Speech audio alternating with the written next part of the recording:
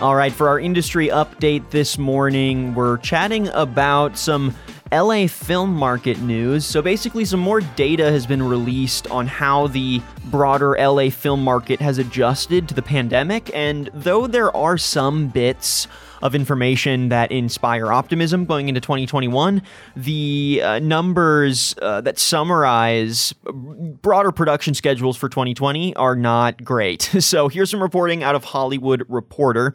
Nonprofit benefit and research organization for the greater LA media economy, FilmLA, recently released its 2020 television report, and it goes into detail on various kinds of TV and film content types and their production numbers over the year. And what we saw is that most every type of TV media saw less production in 2020, which I guess could be expected, but quantifying it, I think, really puts it into perspective. So here are some specific stats.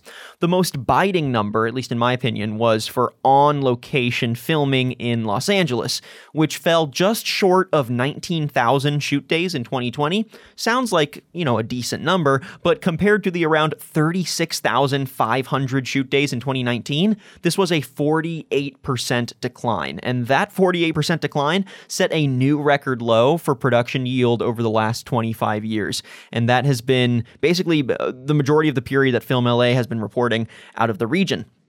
Q4 production for film in general, and that includes television, saw some slight growth compared to the rest of the year, but was still down 25% to 2019. And the balance between film and television production was surprisingly askew in 2020 as TV dominated the, albeit minimal production. So 54% of total Q4 shoots were TV shoots compared to only 38% of shoots in Q4 of 2019 being TV. So we actually saw a boost there. All of this, even though there are some points of optimism there, still points to a beleaguered film economy in LA, which leaves things up in the air for film and television industry professionals. What we hope to get some clarity on today is what will be the net effects of such a slowdown? Will work return in the same way? And how do these numbers reflect expectations for the content that'll lead in 2021? So for insights today, we're joined by our newest member to the Market Scale team, our newest resident Hollywood guru, Mr. Gregory Bordelon. Gregory, great to have you on, man. How you doing? Daniel, great to be on. I'm so excited to be at Market Scale and happy to talk about Hollywood today. Yeah, so for a little context, Gregory here has several years of experience working on the production side of the broader Hollywood industry, recently joined us here at Market Scale in Dallas. But he's got a keen interest on all things Hollywood, from content to production types to just the broader effects on the workforce. So we're going to be hearing from Gregory probably more frequently on our program to give us some news and insights coming out of California and the film industry. So Gregory, I'm really looking forward to it. Oh man, and I am too. I'm happy to make this transition. Content's everywhere now, so it's excited to talk about it in terms of regionality, but also bringing it to you guys. It's exciting. Totally. So let's go ahead and jump into the rest of this story. I've got some more stats to toss your way and then just some pontificating on the future of the industry. So again, overall on-site media production in LA dropped 48%, which is an at least 25-year low. Based on what you've heard from colleagues and, just general industry news, how has this impacted the livelihoods of film and TV professionals in the area? Any insights there? Well, when operating on a film set, you are getting tested every day. These are production members or production crew members. So let's say you work as a coordinator, a production assistant, your makeup, your hair, you're a cinematographer, you're a first assistant director, second assistant director. Anything what they would call below the line production crew members are on set, in the field, wearing masks, and they're doing their best not to get COVID every day. It's really unfortunate when you have 1 to 2 crew members test positive, because these COVID compliance officers, which are newly hired positions within the past year, will have to shut down a set. Sometimes these COVID compliant officers are people who were formerly production coordinators or even production assistants. Sometimes they're actually hired from medical backgrounds to go to film sets, but a lot of productions still don't know how to operate and have these COVID compliance officers in their productions. It's really the Wild West all over again. And I mean, sorry, let me say that again. It's really the Wild West out in Los Angeles. And for anyone that's doing any on-site production within the region. I guess Wild West quite literally as well. Another stat that stood out to me was a drop in TV pilot activity, which was down 61% in 2020 with only 149 pilot shoot days in the whole year. And many of those canceled shows, tried to move to Q4 of 2020, but several pushed back deep into 2021 to continue shooting their pilots. So how does this impact barriers to entry for new TV content moving forward? Does this mean smaller pilot operations get squeezed out first? Is it kind of a level playing field? Just everyone is suffering a bit with new content until later in the year? Give us a rundown of that dynamic. Yeah, interesting. Interesting you say smaller too. I think streaming networks, it seems to be that they are only greenlighting projects that are coming back for season 2s. Why is that? Well, because a lot of these productions already have seasoned production members that have worked together before. There isn't a learning curve when coming together with a new hiring team of about 20 to 30 people. 4 shows that are actually filming right now. You have Never Have I Ever on Netflix. You have Dear White People also on Netflix. Curb Your Enthusiasm, which is HBO. And Call Your Mother, which is a newly greenlit pilot on ABC. Some different examples, right? In different size productions too. Dear White People is the largest production. It hires about 150 people. They've probably scaled back to around 75 during these COVID times. Call Your Mother is filmed in front of a live studio audience. And it just depends on the kind of production. I think what I will say is it is harder for new creators to get their work greenlit these days. Studios, streamers, networks are not as willing to greenlight new projects because it is so much more legwork to bring on a new team and new content to the forefront than it is to, keep moving forward with writers' rooms that you've already established a season or 2 with. That's why right now we're seeing Never Have I Ever, Dear White People, Curb Your Enthusiasm, those shows getting a season, and actually they're in production right now. An exception to this, actually, ABC is currently filming a new pilot called Call Your Mother. It's filmed in front of a live studio audience, and they limit the amount of people that are actually in the audience to only 50 people. They reduce the scale of the crew that's working on site in the studio. The reason this is probably greenlit and filming is because ABC's been gearing up to film that show probably for 2 years, and they were going to take a huge loss if they weren't going to get it into production in 2021. That's an exception to the rule. ABC is a huge network. They have the capability and the funds to test people every day and to get those productions going. It's really hard for the little guy in LA right now. It'll cost you a lot of money to get a COVID compliance officer. It'll cost you a lot of money to do on-site testing every day. And if you're working with a budget of $1 million, that's not enough anymore. You have to have a larger budget in order to accommodate for these extreme times. And then the other stat that stood out to me in this report was the only type of TV production that saw gains in 2020, and that was reality television, which grew 93% year over year in Q4 and even beat 2019's yearly numbers for reality TV shoot days. So, overall, it was actually a boom for that side of the industry. So based on needed labor, scheduling dynamics, gear requirements, as well as access to capital, will this content lead or have the most ROI for media producers and media capital in 2021? If so, why? And do you think this is going to influence the kind of content that consumers see this year? Oh, absolutely.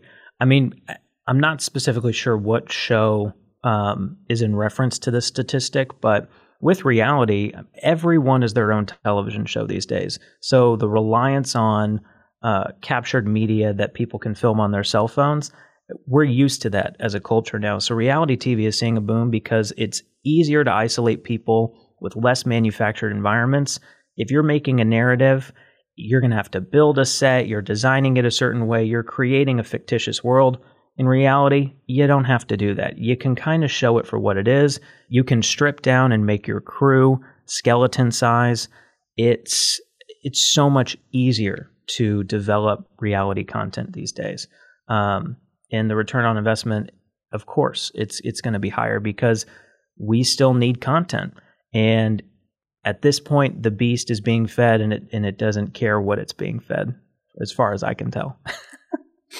Yeah, and it doesn't seem like reality TV shows are stopping any of their own spin-offs. I mean, just for anecdotal evidence, my girlfriend watches a lot of 90 Day Fiancé, and I am consistently amazed at how many spin-offs there are within the 90 Day universe. Same with The Bachelor. During the pandemic, they launched their music themed Bachelor season, which was a whole new concept, and that continues to show that I guess there's growth in that market. I mean, clearly the numbers reflect that, but I wonder, do you think that consumers are going to continue to eat up reality TV if it becomes the norm? Like, do you think that the industry might overestimate how much reality TV the consuming audience can take?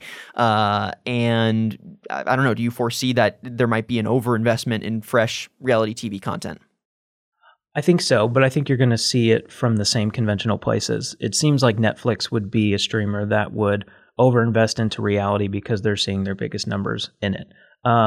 Streamers like HBO, Amazon, I don't see them investing in it as much because they really want to establish themselves as these artistic auteurs of our time.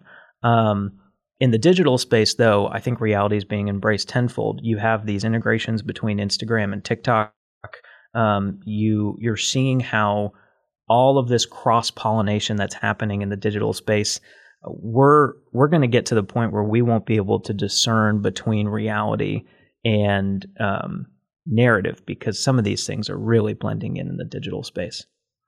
So some final questions here to look ahead into 2021.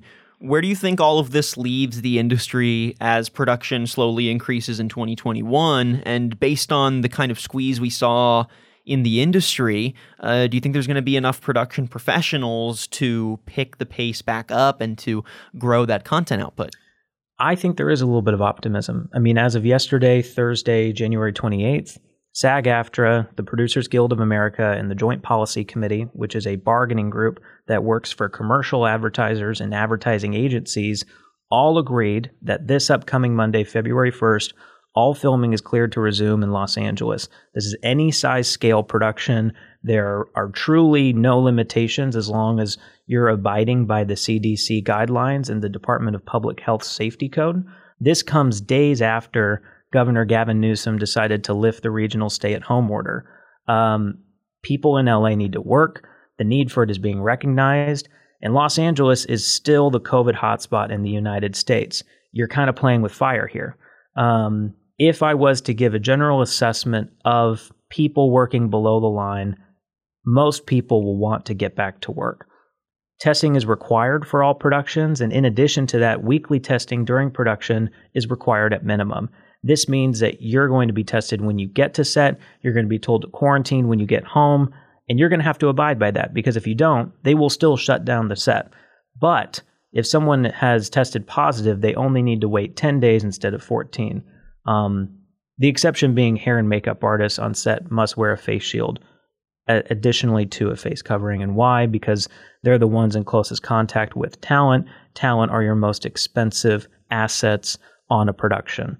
All that being said, with everything opening back up in LA because SAG, PGA, and JPC decided to work together and open it, I think it's a little bit of light at the end of the tunnel for Los Angeles. I think that this accustomation to the new way that we work has to be accepted, and staying at home is not going to work for the region anymore. So with commercial and narratives getting back up, people will hopefully by this time next year, truly be used to the COVID workflow that needs to happen on set. And with that too, we're going to see which types of productions thrive, which ones don't. And kind of back to your Bachelor comment, with your girlfriend earlier, it's amazing that a show where people gather at a house can actually be the safest kind of production. It's one contained set. These traveling around to different parts of the U.S. shows, maybe not as much. So we're just going to have to see. Last question for you, Gregory. Moving forward, for the production professionals that remain, how should they navigate the financial precarity that has become this industry, both from the COVID squeeze, but then also some of the unintended consequences of AB5 driving a lot of 1099 freelance work to neighboring states like Nevada? It's really up to your personal decisions. For me personally, I decided that being in Los Angeles was not what I wanted to be doing for the foreseeable future, especially what we saw in 20, this back and forth between opening and closing. I saw a lot of opportunities to be able to make my own media outside of Southern California. That's why I came back to Texas. I have some opinions on the state of Texas's income benefits that they give small productions, but we can get into that later. I think it's up to the individual, and it's up to what you want out of your quality of life. If you're in a specialty, like you're in sound production, you're probably going to get more work out of state. If you have connections to other territories that are filming, like Vancouver, Louisiana, Atlanta, these are places with tax incentives. These are places where there are less restrictions. And these are places where productions are happening at a more frequent level. So you may decide to finally relocate to one of these other territories. But we got a lot of figuring out to do here in North America, and I really hope that there is a safe and exciting space for anyone to find work in film and entertainment, because it's deserved and it shouldn't be just reserved for one region. All right, Gregory Bordelon, thank you so much for joining us, giving us your Hollywood guru insights. We'll definitely be sourcing you again here in the future, man. Hey, namaste and watch away.